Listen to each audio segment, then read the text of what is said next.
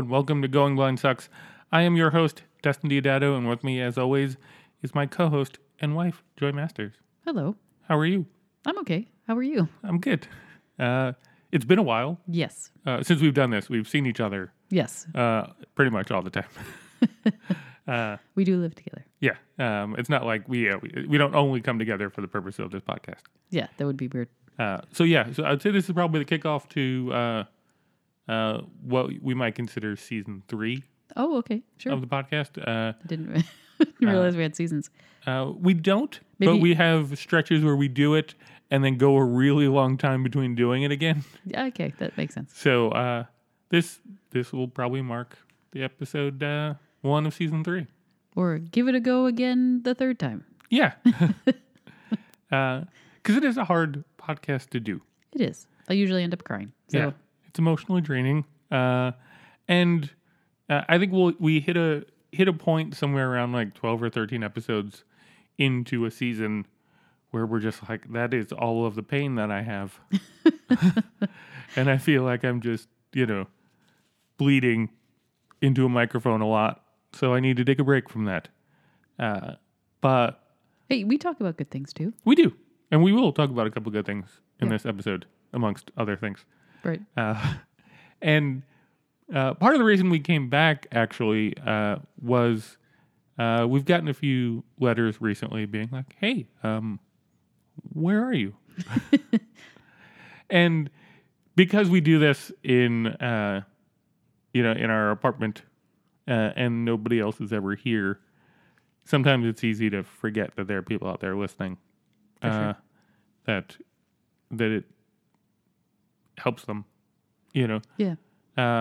and we got those letters and we were just like, yeah, we got to do this again. We're jerks. We're lazy. Well, we had a lot of stuff selfish. going on. Yeah, we had a lot of stuff going on too. So anyway, we're back. Yeah. So let's start off. We mentioned that we always talk about good there, that we sometimes talk about good stuff. Yeah. So let's talk about good stuff. Okay. I love you. I love you. Go ahead. Sorry. We went to the doctor a few months ago. Mhm. The big doctor, the one at. Do you want to say Yeah, the who one it at is and where? the one at Columbia. Dr. Singh.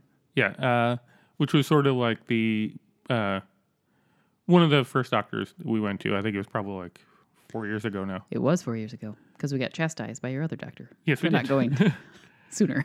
So we went, and I thought it was going to be the whole like ERG 5 test. hours, yeah, and terrible tests. Yeah, which I think they rescheduled, and I forgot when it's for, but I'll remember. I have it written down. Yeah, for that test. But it wasn't. It was just a consultation. They took blood work. Oh, sorry. Yeah, I'm they jumping did. ahead. No, go ahead. Yeah, Go ahead. Sorry. I'm so sorry. Yeah, it was a consultation and they took blood work because they said basically like, hey, last time you were here, we did genetic testing, and that was 4 years ago, and we were not good at it then. Not that Columbia specifically was bad at it, just like science was bad at it. Well, that's not how he put it, but No. I appreciate that's how you heard it. Basically, because he was basically like, look, to test what we can test for now, then would have taken like 2 years and like $25 million. Okay. A lot of money. Yeah, I mean, I think that's the number he threw out. It was high. Okay, Okay, go ahead. you're fact checking me now. No, sorry. Well, it was a lot of money. Okay. Yeah, I thought it was more like. so to do it now takes like a couple of $1,000s that I guess insurance takes care of or whatever, and they'll do in like a few months. So we still haven't heard back about what the results were. Well, it was only a month ago. Wasn't it? Wasn't it? No, it was a lot longer than a month ago. November. Yeah, Okay. it was a couple months. So Yeah. maybe we'll hear back soon. And basically the good news part of this is that he said, look, I can't promise anything because there's nothing, nothing at this point. But there's a 60% chance that that we'll be able to identify the gene that you have based on the genetic testing. And if that's the case, likely sometime in 2017, they'll be coming out with something to slow down or pause RP in one of the specific genes. In 2017? Or Yeah, in sometime in this calendar year. Oh, really? Oh, Yeah. okay. And generally, very quickly, in succession of one gene being approved, they'll approve the other ones because it's, the science doesn't vary greatly from one gene to another. And you're talking about the FDA approving Yeah. or some Yeah, government whoever approves medicine agency. things. Yeah. So it was one of those things where it was like, okay, well, there's a 60% chance that this thing that will likely come out may help you. So while not a thing specifically, it is better than the take vitamin A until you die. And, maybe it works, maybe it doesn't. Who really knows? So it's good. Yeah, positive. it's exciting. It's a lot further ahead than where they were. Because 4 years ago, with all that you just said, so I'm kind of reiterating, but the idea was, what I heard was, hey, maybe someday we're going to figure something out. But it might not help you. You might be already completely black in your sight, and that'll be harder to help. And we're like, okay, great. Well, we'll keep our fingers crossed. And now, 4 years later, it feels like light years ahead, where it's a larger percentage of a chance that something, even though it's still, this thing might help you at some point, but closer. Yeah. I don't know if that makes sense. So it's like, it's sped up, and it feels like once they got traction, then they get to keep going. It's like they didn't get traction for a while. Now that they have traction in this research, it sounds like it's going pretty well. Yeah. Which is pretty exciting. It is. Although I was debating. Although I'm still trying to wrap your head around the math. Well, one, the math, yes, and two, I'm sorry, I'm interrupting you. And two, I'm still trying to be. What do you say when you're? I don't want to get my hopes up too high. Yeah. You're still trying pragmatic. Yeah, that's it. That's the word. I was thinking about it earlier today because there's an excitement and a dread to it. I was thinking about it I'm going to give an analogy. Mm-hmm. Imagine you're on Mars. Okay. You're with a colony of folks on Mars, and then it turns out that Mars is going to explode. And they're like, okay, we have a rocket ship. And there's 40 people here, but we could only really save 20 people.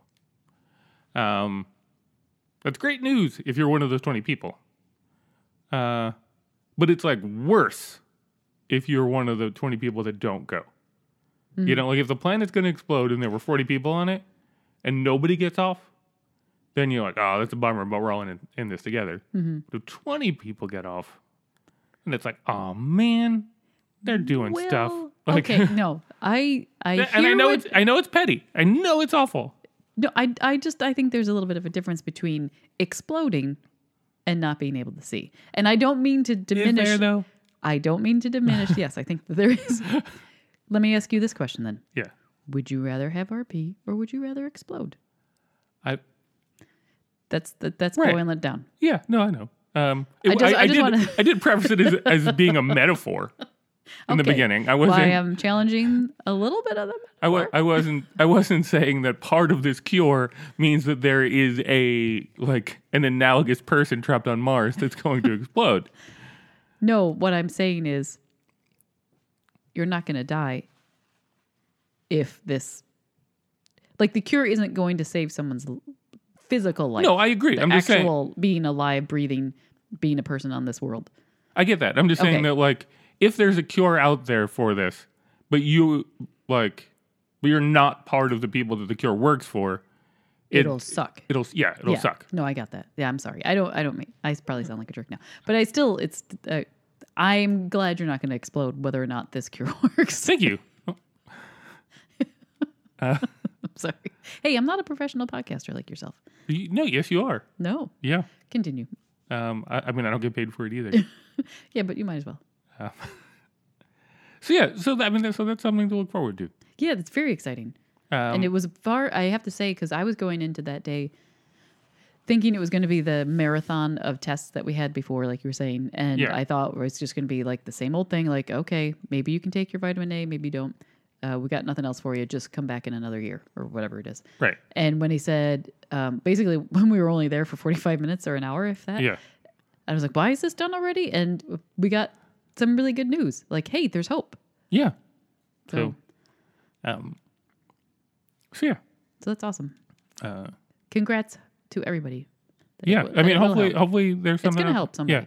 And that's exciting. One other thing that I've started doing since probably the last time we spoke is using a flashlight like all the time. Yeah. Like when I'm outside at night. Yeah. And I have probably purchased like 18 flashlights over the course of the last like year because they are surprisingly inexpensive. Like most of them maxed out around like $13, $14. It's pretty good. And I, lumens is the measure of brightness. Yes. Technically, the amount of light that it puts out is measured in foot candles, but let's not worry about that right now. Okay. Because that is measured based on like how far you are from the light source and all that. I'm just saying, if there's a lighting person out there, I don't want them saying I don't need all the letters about foot candles versus lumens. Oh, and there'd be letters. So, yeah. Yeah. Our inbox can only hold so many emails. Go ahead.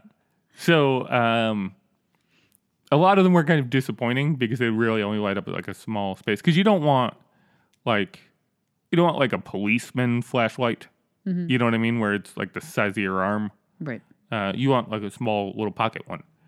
So I bought like 17 of them, and was mildly disappointed in all of them. Except for one. Yeah. Well, the 18th is the one that I thoroughly enjoy. Okay. Because I went to the lighting guy at work, because I work in production, and I went to the lighting guy and I was like, look, this is your whole world. Can you suggest a flashlight for me for, that is adjustable so I can, focus in a small area, or I can make it wide, and that it's going to be sufficiently lit. And within about 24 hours, he sent me a link that I will try and find and post as part of this. And it is glorious. It is a very bright, very small light that is rechargeable. Because that's the thing. Any flashlight that's like bright enough to like make a difference at all is going to burn through battery very, very quickly. Mm-hmm. So basically, like once a week, I just throw the rechargeable battery in there and call it a day. But that's cool. Yeah, the flashlight was like $18. So it was like the most expensive one I bought, but totally worth it. And I realized something when I was using it the other day, and maybe it's just because I don't notice, but I work half a block from a school for the blind, so like I come across a lot of them. Mm-hmm. I probably come across more than I realize because I don't see them because I'm focused on me not dying. And I have yet to see one. I live in New York City, where we have the most of all of the things, except farmers. And we don't have any farmers because you can't farm in New York City. I mean, you can. There are people that do it like on rooftops and shit. Yeah, there's the one in Brooklyn that. Right. Yep. Anyway. But we don't have a lot. Right. And I've never seen another visually impaired person use a flashlight. Really? Yeah. Maybe it wouldn't help them, I don't know. But it struck me. Maybe they don't have night blindness or the same. But it struck me. I was like, hey, am I like the only one doing this? Because if I am, like, you should do it. Yeah, like, if you're not one of those people with a flashlight, go get one. And I realized in like doing it the other day that like how far I had come, in the sense that like I went from not wanting to use the cane at all and sort of hiding it and being ashamed of it, now being like, I have a super bright flashlight, and like calling attention to myself greater than anyone I knew, or that like I was aware of, right. But I highly recommend it because at night it makes all the difference. Well, I kind of think of you now as Rudolph. with your nose With your- shining yeah. so brightly, and you're trying to hide it, but you're not anymore. Now you're proud of your bright nose. And again, in my I'm gonna get petty again. It's gonna happen a few times. Okay. In this episode. I'll try not to challenge you this time. When I when I bump into somebody, I can feel like totally like in the moral high ground and just being like, this is your fault. Oh, yeah. It's like I have a cane to call out that I'm one and a flashlight to show you that I'm coming at you. Like, you have no excuse for banging into me. Like, I have, this is as much information as I can give you as a sighted person to get the fuck out of the way. Other than yelling, I'm blind, get out of the way. I'm blind, get out of the way. Yeah. Which you do sometimes. Oh, when I yell at people? You mean? Yeah. Oh, well, yeah. So Hey, I'm not a good person. you are a good person. I get very, You're protecting me. very mad. So there's that too. I highly recommend getting one of those flashlights. I will share the link. You should Please. order it. Yes. This isn't one of those like we sold out and we're getting money from the flashlight company. Although, flashlight company, if you're listening, send me flashlights. Okay.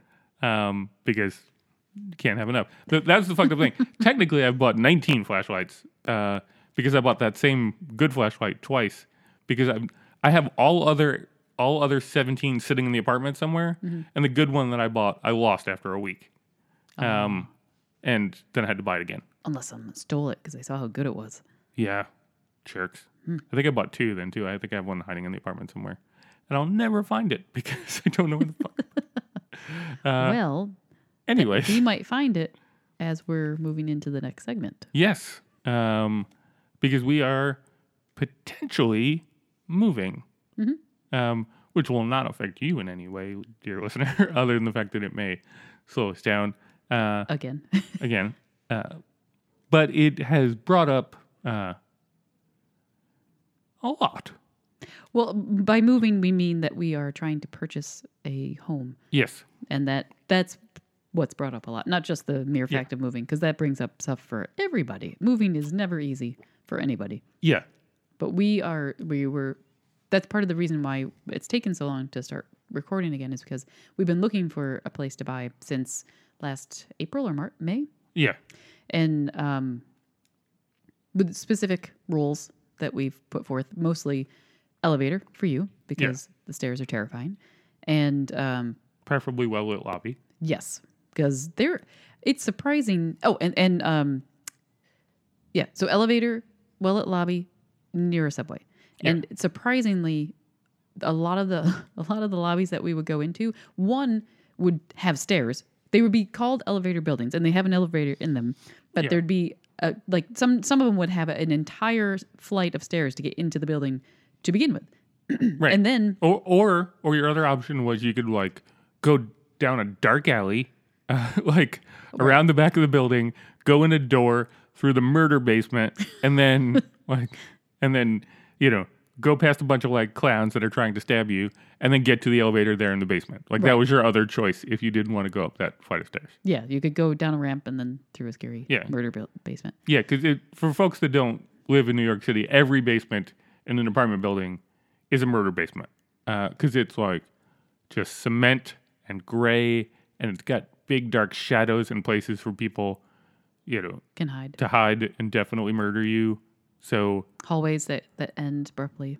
right, which is like not a thing that you want to go, not a place you want to go to twice a day. Right. So Especially being visually impaired. right, so this apartment that we're hopefully going to get. We'll go ahead. I jumped ahead. No, that's okay. I do it to you. So, the one that we're looking at is, right? Yeah. That's where we're at now. Yeah. There's one tiny step into the building, which is great. It's a very spacious, open lobby. There's no furniture. There's no doorman or anything like that. So there's nothing in the way. It's a straight shot to the elevator. And we go up a flight, basically. Well, it doesn't matter. It's an elevator. And we're 10 feet from the elevator door. And even better, or even, I don't know if it's better, but just as great is that it's half a block from the subway, and you don't have to cross the street to get to the subway. Yeah. You come out your door, you take a left, and you walk for a minute, and you're at the stairs for the subway, and that's pretty awesome. Yeah.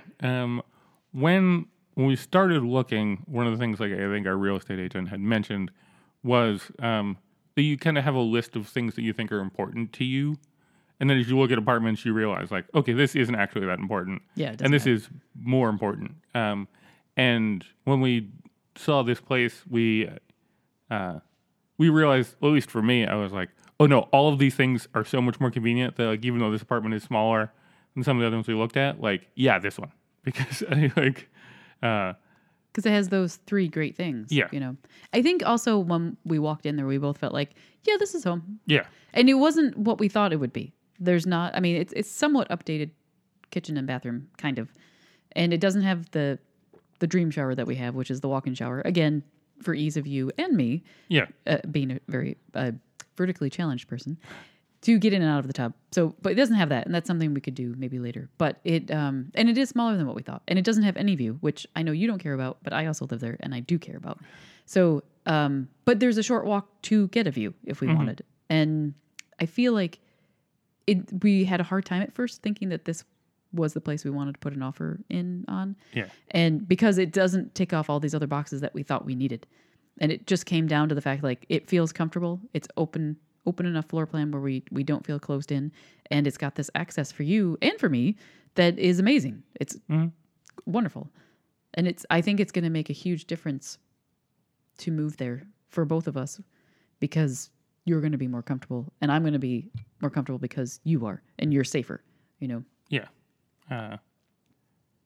Hopefully we get it. We don't know yet. So Yeah. we're kind of... Yeah, we'll let you guys know how the story goes. We should know sometime soon. Uh, But in the packing up to go to this apartment, we will find that other flashlight. hopefully. Yeah. Yeah. So don't throw away any boxes you haven't looked through. Okay. It's a very tiny box. Well, you might have put it in another box. Okay. So I'm just saying, I found a bunch of stuff Yeah. that's important. Anyway, in looking for places, at least for me, it's always anxiety-inducing purchasing a home. So I don't want to make it seem like visually impaired people like are the only ones that are stressed out buying a home. You know, you're stressed out and you're not. Correct. But there is at least for me, an increased fear because I hear the clock ticking, you know?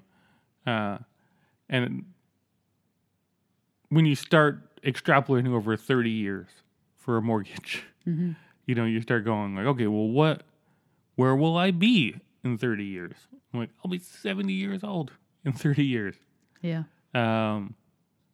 And knowing that when I asked the eye doctor, you know, when to expect it to go dark, they said 62. I was like, oh, that's 8 years earlier than this mortgage goes. Right. And really started messing with me. And as we were looking for places, I was like, okay, in my mind, I was like, I can afford X or Y amount. And then I started realizing that, you know, but I may not be able to work that long, you know, and can I afford that? And then we started having to kind of cut back maybe on the cost of money that we were originally thinking that we might want to spend. And you and I have discussed this personally before, but I hit a point where I'm doing better than I ever thought I would. Work-wise. And I was like, in looking at all these places and what we can afford, I was just overwhelmed with the thought of being a failure. You know? In what way? Because I couldn't get us the place that I thought we should get. You know? That as much as I like this place, my fear is that we're compromising into something out of fear. You know, out of this knowledge that salary-wise, it's not a constant. I mean, I know for anybody it's not. You never know what's going to happen. Absolutely. But I feel like there's a little bit more reassurance if you know that you're more likely than not going to be able to work. Not having that clock over your head. Mm-hmm. So it was really, and it continues to be really hard because I've done everything I'm supposed to do. I've gotten this job and I work super hard and I stress out about it and I save money. I live like a poor person. I don't know if we've discussed this before, but partially it's because I don't eat great. But like I talk to my friends about like their food bills, and they're like, oh, well, it's like $150 a week for like a family, or for their family or whatever. And it's like, okay, because I just buy for me, and it's like $40 a month, and then I pretty much like eat on that, and I deprive myself. I consciously deprive myself. I occasionally get something because I'm just like, God damn it. But way more often than I probably should, I live way under my means. Because I know that there's going to be a huge period of time where I'm going to have to live off that. And looking at apartments and being, knowing that we're looking for apartments in New York City, where it's amongst the most expensive places that you can look. I still couldn't help but just look out there and have that feeling of what else am I supposed to do? Like, this isn't fair. Like, I've worked as hard as I can. I'm making a very good salary. And I still can't get us something that we're both going to be proud of. I know you're giving me that look. I'm letting you finish. But it's very disappointing. And the thing that occurred to me in the process was, okay, I'll keep working, and I'll keep banking money away, and maybe I work to 62 or whatever it is, and then if I'm good about it, I'll save the amount of money that I need to save, and then I can retire and whatever. And then it occurred to me that, like, oh, so I'll just give over all the years that I can see to making sure that it's okay after that, like, and that felt so ridiculously unfair, that I'm basically creating a scenario where I don't get to enjoy what I'm doing because I'm so afraid of what is going to happen and what's coming down the line that I feel like a squirrel just saving for winter, but the winter that we're talking about isn't going to end, like the winter is just gonna be winter, and you just have to figure out how long you can survive that winter. And I'm gonna get political here for a moment. And I'm not saying that I'm right, or that, that all my views are based in reality, because I know that our listeners will have varying political opinions. But the feeling that I get from what we're looking at, in terms of, Trump and changes that he's suggesting to make, potentially privatizing or cutting Social Security, privatizing or cutting Medicare, is petrifying, because I had that sense of like, okay, even if it all goes to shit, like, there is a safety net there. There's something there to protect you, to make it only get so bad. And there's a thing we've been talking about at work a lot. That when I say we, I mean I keep pushing it, and other people keep placating me. And it's the idea of aiming for the center of the target when trying to offer services to people. And by the center of the target, I mean, if you're trying to help 100 people and 90% of the people are all named Jim, then you want to help people named... Your best bet is to do things that will help people named Jim, because it will have the greatest impact. And that's a natural tendency. What I'm afraid of that we're staring down is a administration where that's going to be the prevailing thought process. That let's aim for the center of the target in everything that we do, because it will help the most people. And it's very important. The people on the outside of the target sometimes are the most needy of them all, and they're the people who are ignored the most. So periodically helping that 10% on the outside will have a tremendously huge effect.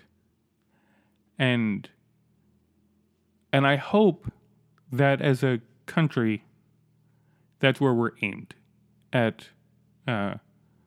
Let's spend the majority of our time aiming at the center of the target. But sometimes you have to spend a disproportionately large amount of time in comparison to the total number of people on the folks on the outside. One of the letters that we got, there's actually a follow-up letter that I think you never read, and I will share it with you. And it talked about normalization of being visually impaired, and that you're not inherently wrong for being disabled, and that you aren't, you shouldn't feel guilty about being disabled. That it should be a thing that we expect. That it should be a thing that is just another version of things, just meaning, like, it shouldn't be that you're making accommodations for somebody who needs a wheelchair. It should just be that, like, some people need a wheelchair, so we're prepared for that. And I know that it's a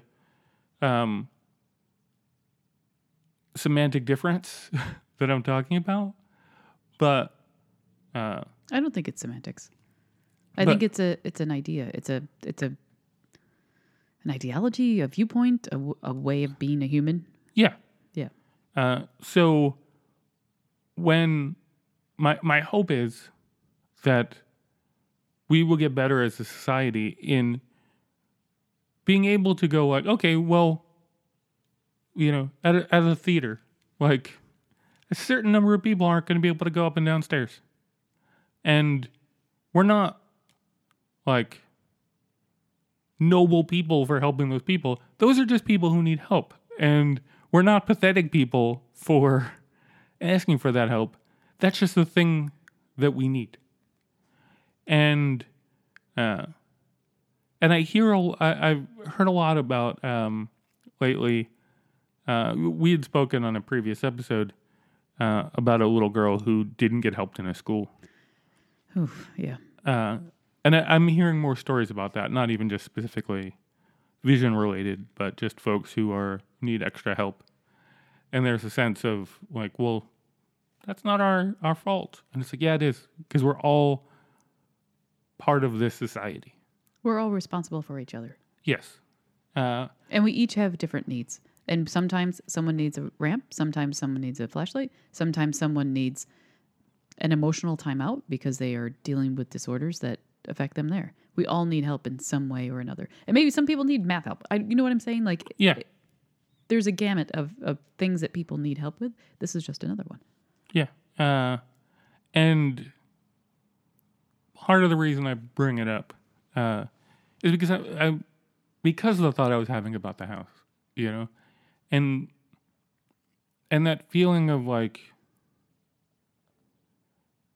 it's easy for me to say that. I'm trying to figure out the right wording for this. I don't want to give all my vision, all my years of vision to work. You know, I want to enjoy some of those years. And I want people in a similar boat to be able to experience their lives in a way that is meaningful to them. You know, part of the whole American dream is the idea that you'll work to a certain age and then retire and hang out with your grandkids and go fishing and, you know, reap the benefits of all the years that you worked. And the truth of the matter is that that's not really an option for some of us. Now, I'm not going to die when I lose my vision. There are plenty of people out there who are living satisfactory lives, even very enjoyable lives. Satisfactory is maybe a rude way of saying it, so I apologize. But it's going to be a very different life. And it is going to be a life that I'd prefer it not to be that way, you know? But now I'm in a situation where I don't feel like I have a choice. And I feel like I'm being punished. I feel like no matter how hard I work and no matter how much I fight the good fight, the best I can hope for is that it'll be a little less shitty when it all goes black. And that's infuriating. And I feel defeated. And I'm trying to work my way through it, but it's not easy. And the house thing makes it that much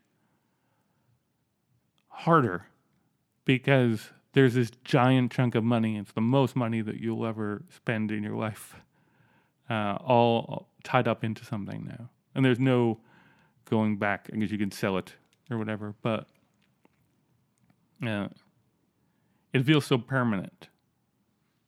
It feels so, I don't know. I've been ranting a lot. I apologize. It's okay. So it's been hard to try and figure out, like, what all of this means. Because I don't, even in talking out loud about it, and knowing that it's inaccurate to feel like a failure because of all this, I still do. I still feel like I've let you down, and I've let myself down, and I'm going to have to spend my whole life compromising on what I really want. Because there'll come a point where I won't have a choice anymore. You know? And that sucks. And I look out at folks that I know and I see them not doing that. I see them being able to get all those things that they wanted, all those things that we talked about. And it hurts. Anyway, so that's my story. Do I get to respond? Yeah, you could have responded the whole time. You were just being very quiet. No, I don't know how you have disappointed me or let me down. Can you explain that part? Because we both know that the apartment that we're looking at is smaller than what we had hoped for. That it's smaller than the apartment that we're looking at now. You went to go visit an apartment that... Well, hold on. That apartment was an apartment we'd never be able to afford. Even if you were making this same salary for the rest of your life, it would be a ridiculous apartment. I just wanted to go and be a voyeur. Right. But that's what I was hoping to give you. No. First of all, we like this apartment. It may not be like a hotel like you were dreaming about. A hotel that brings your mail to your up to your room. The mail thing, I was never. You know. What I'm saying is, it's a home, and as we've always said, as long as you're there, it's still a home. It's a home that we own, which I never really thought about actually being able to do, and would not be able to do this without you in any way, shape, or form. And it's a beautiful place, and we're going to make it our own. It doesn't need to be the Taj Mahal. We don't want the Taj Mahal. You have not disappointed me or let me down in any way at all. Please stop thinking that. I'm not going to let you use that for self-flagellation because you're not. 2, and I know it's different, but it happens to a lot of Americans. The way that capitalism works is you do work your butt off all of your youthful days, and then at 62, now 67, and probably by the time we actually retire, 70, that's when we get to retire and enjoy our lives. We might have another 10 to 20 years after that, but we're old now. I mean, we'll be old then, depending on how we take care of ourselves, and that happens to a lot of people. Happened to your grandfather. Worked really hard, even retired a little bit early and still wasn't able to enjoy very much time before he passed away. That is not exclusive to you. And just let me finish. In that sense. True, when you get to that year, whatever year it is, you are not going to be able to see, and that's going to be something else. So if you want to live your life fully, then all those things that you've been wanting to do, just do them now. Yeah, you're still going to have to work, but make time to do these other things. If you want to look at it this way, then I've let you down. I don't make enough money to support both of us. I don't make enough money to buy this home. And it is scary for me too, because at some point you're probably not going to be able to work anymore, and that will fall on me. And I currently can't afford to take care of that. So we are currently planning on how to take care of that. But we'll figure it out. You keep working, I'll keep working, and we'll find ways to get those other things in now that you want to do. I know I'm not saying this very well. I'm sorry. No, it's fine. I wasn't saying my side very well. No, you were. You were perfect. But then do it now. It pains me to hear you say that the world is against you, because I understand that's how you see it, but it's nothing personal. This is the world, and this is how it works. And we all get crapped on. I'm not saying the world's against me. I'm saying it feels unfair. Life is unfair. And again, right, I know, Justin, I know that I don't have a visual impairment. I know I don't have the extra awful that you have. But life is unfair, and it's very hard for all of us. So I hate it when I hear you say that stuff like that, because it does sound like you're giving up. No. I'm not. What I am doing is being increasingly frustrated by knowing, by the anger that I can't win. That things are being taken, that no matter what I do, unless maybe this thing from the beginning solves that, maybe all of this, maybe this podcast ends with, and they fixed it.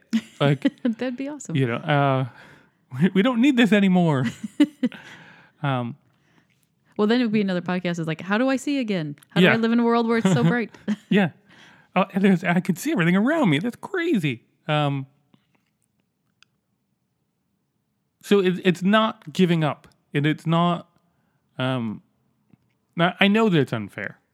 I know that I know that everybody struggles with it. That's why I'm saying I get that buying a house and these types of things are the most stressful things that a human being can do.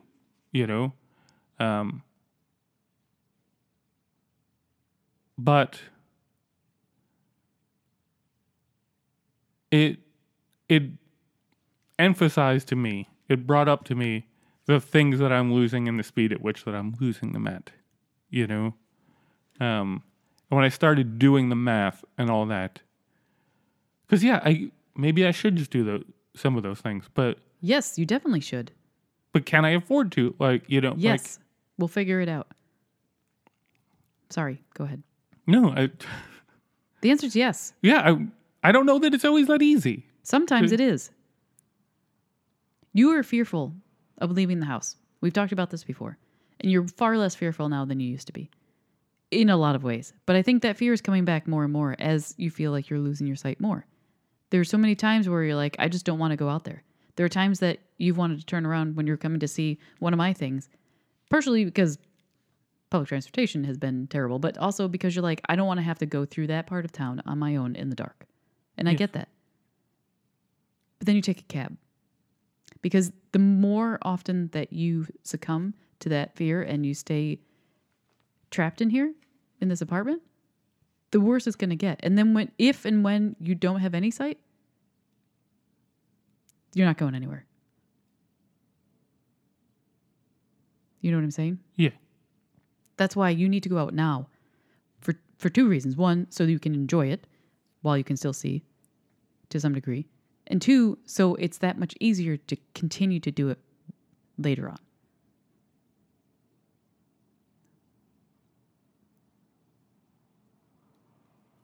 I know it's not easy. You're looking at me like I can see your face. Because I'm trying to figure out the right wording. Because the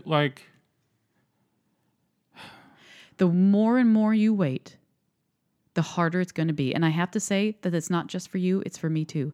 We are technically middle-aged right now. It's weird to say out loud because we still think we're teenagers in our minds. But this is happening for many reasons, not just because of your eyes. It's happening because of your age as well. Because all of us go through this part where we're like, what have I been doing my whole life? What the hell am I going to do with the rest of it? I'm not where I thought I would be. You and I are, neither of us are where we thought we'd be. And we have to deal with that now. And we have to deal with the fact that the things that we love to do have younger, faster, smarter people doing them, and we're trying to keep up. And we have to deal with the fact that we're getting older, that my hair is going gray, that I'm gaining weight, and it's harder to get it off, and it's harder to do a lot of things at this age. And then now we have to redefine ourselves. And I think that is hard for all of us at this time period, and this time in our lives. So I think you are dealing with even more than you thought you were, and you are dealing with more than I am. But I think that there's a way through it. Maybe we need to buy a fancy red sports car that works for a lot of... Yeah, that I can just sit in. Yeah, but you don't like driving anyway. I'll drive you, and it will be fun for both of us. And we can have you know what I'm saying? I do.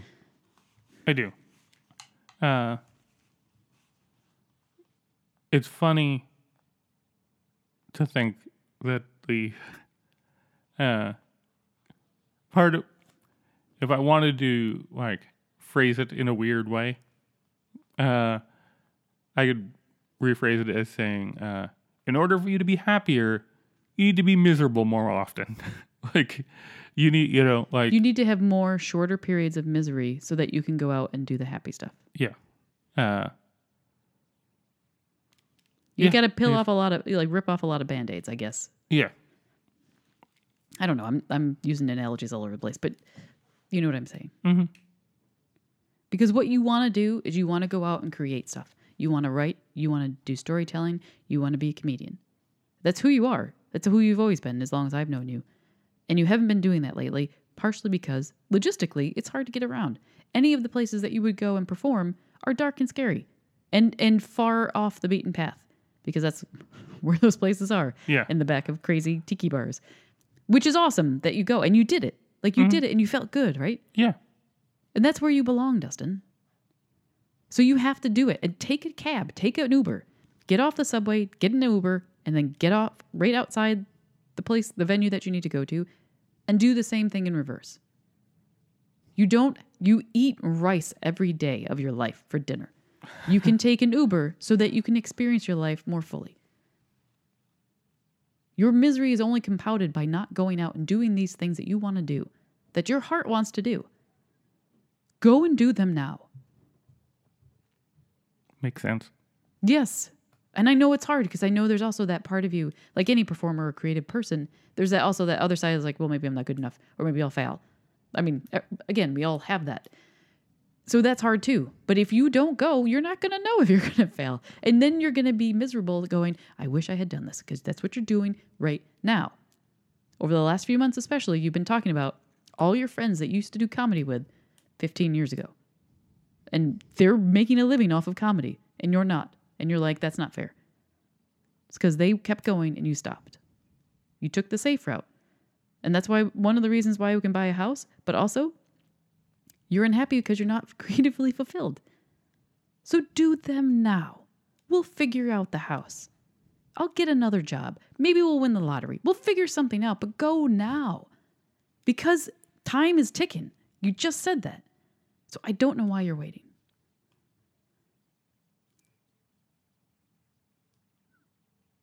It doesn't always feel worth it. Really? In what way? In the way that, like, as you mentioned, like, maybe I'm not good enough. Maybe I'm not funny. Maybe this whole thing has been a waste of time. So, like, it's an awful lot of work. It's a tremendous amount of work. It's a tremendous amount of stress. And maybe it's all pointless. Maybe it's going to hurt more than it helps. So I don't know whether or not I want to do those things. I mean, I do, but the negative reinforcement that I've gotten on a lot of it lately has made it harder to do. So when it comes to, like, going out there and fighting the good fight with it, there's a part of me that's just like, why? So you can have your heart fucking broken again?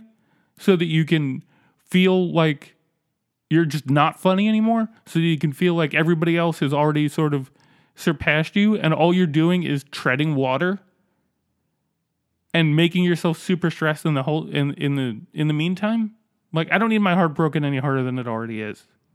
That's performance. That's creative life right there. And you know that. Even your friends that, I'm sorry, but even your friends that are making a living right now are brokenhearted because they're not where they thought they would be, even though they're doing what you wish you were doing. My point is, you either stay home and be disappointed that you didn't go out and break your heart that way, or you go out and try and break your heart that way. But at least you tried. Like, I'm doing improv with people half my age, and it's weird, and I feel like the old cat lady in the group. And it's hard every single time. Every single time I go out, I feel like I'm not good enough and I'm failing. But I keep going because I know that if I stay home, it's going to be worse. It's going to be not just the opportunities, but it's going to be me giving up. It's going to be me not taking the chance.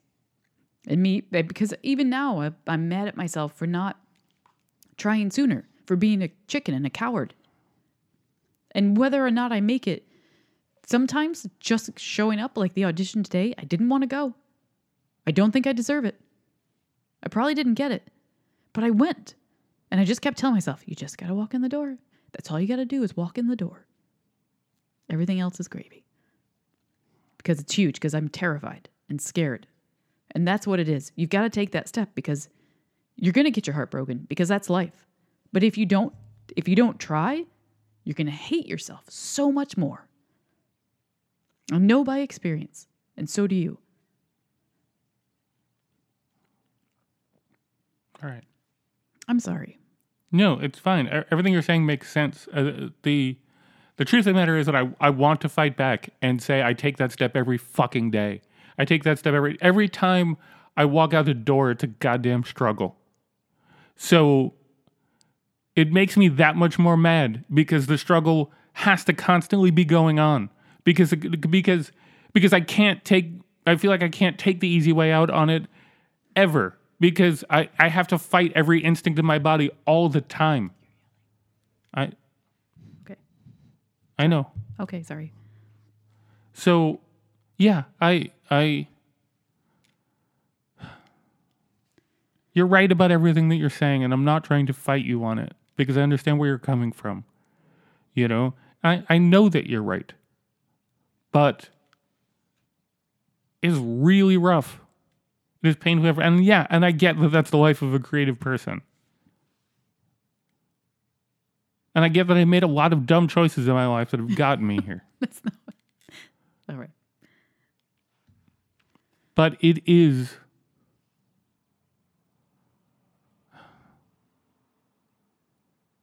It's every day. So many choices that need to get made where you have to just ignore your instinct of hiding in the closet. You know? And if you don't get the positive reinforcement there, it gets harder and harder every time.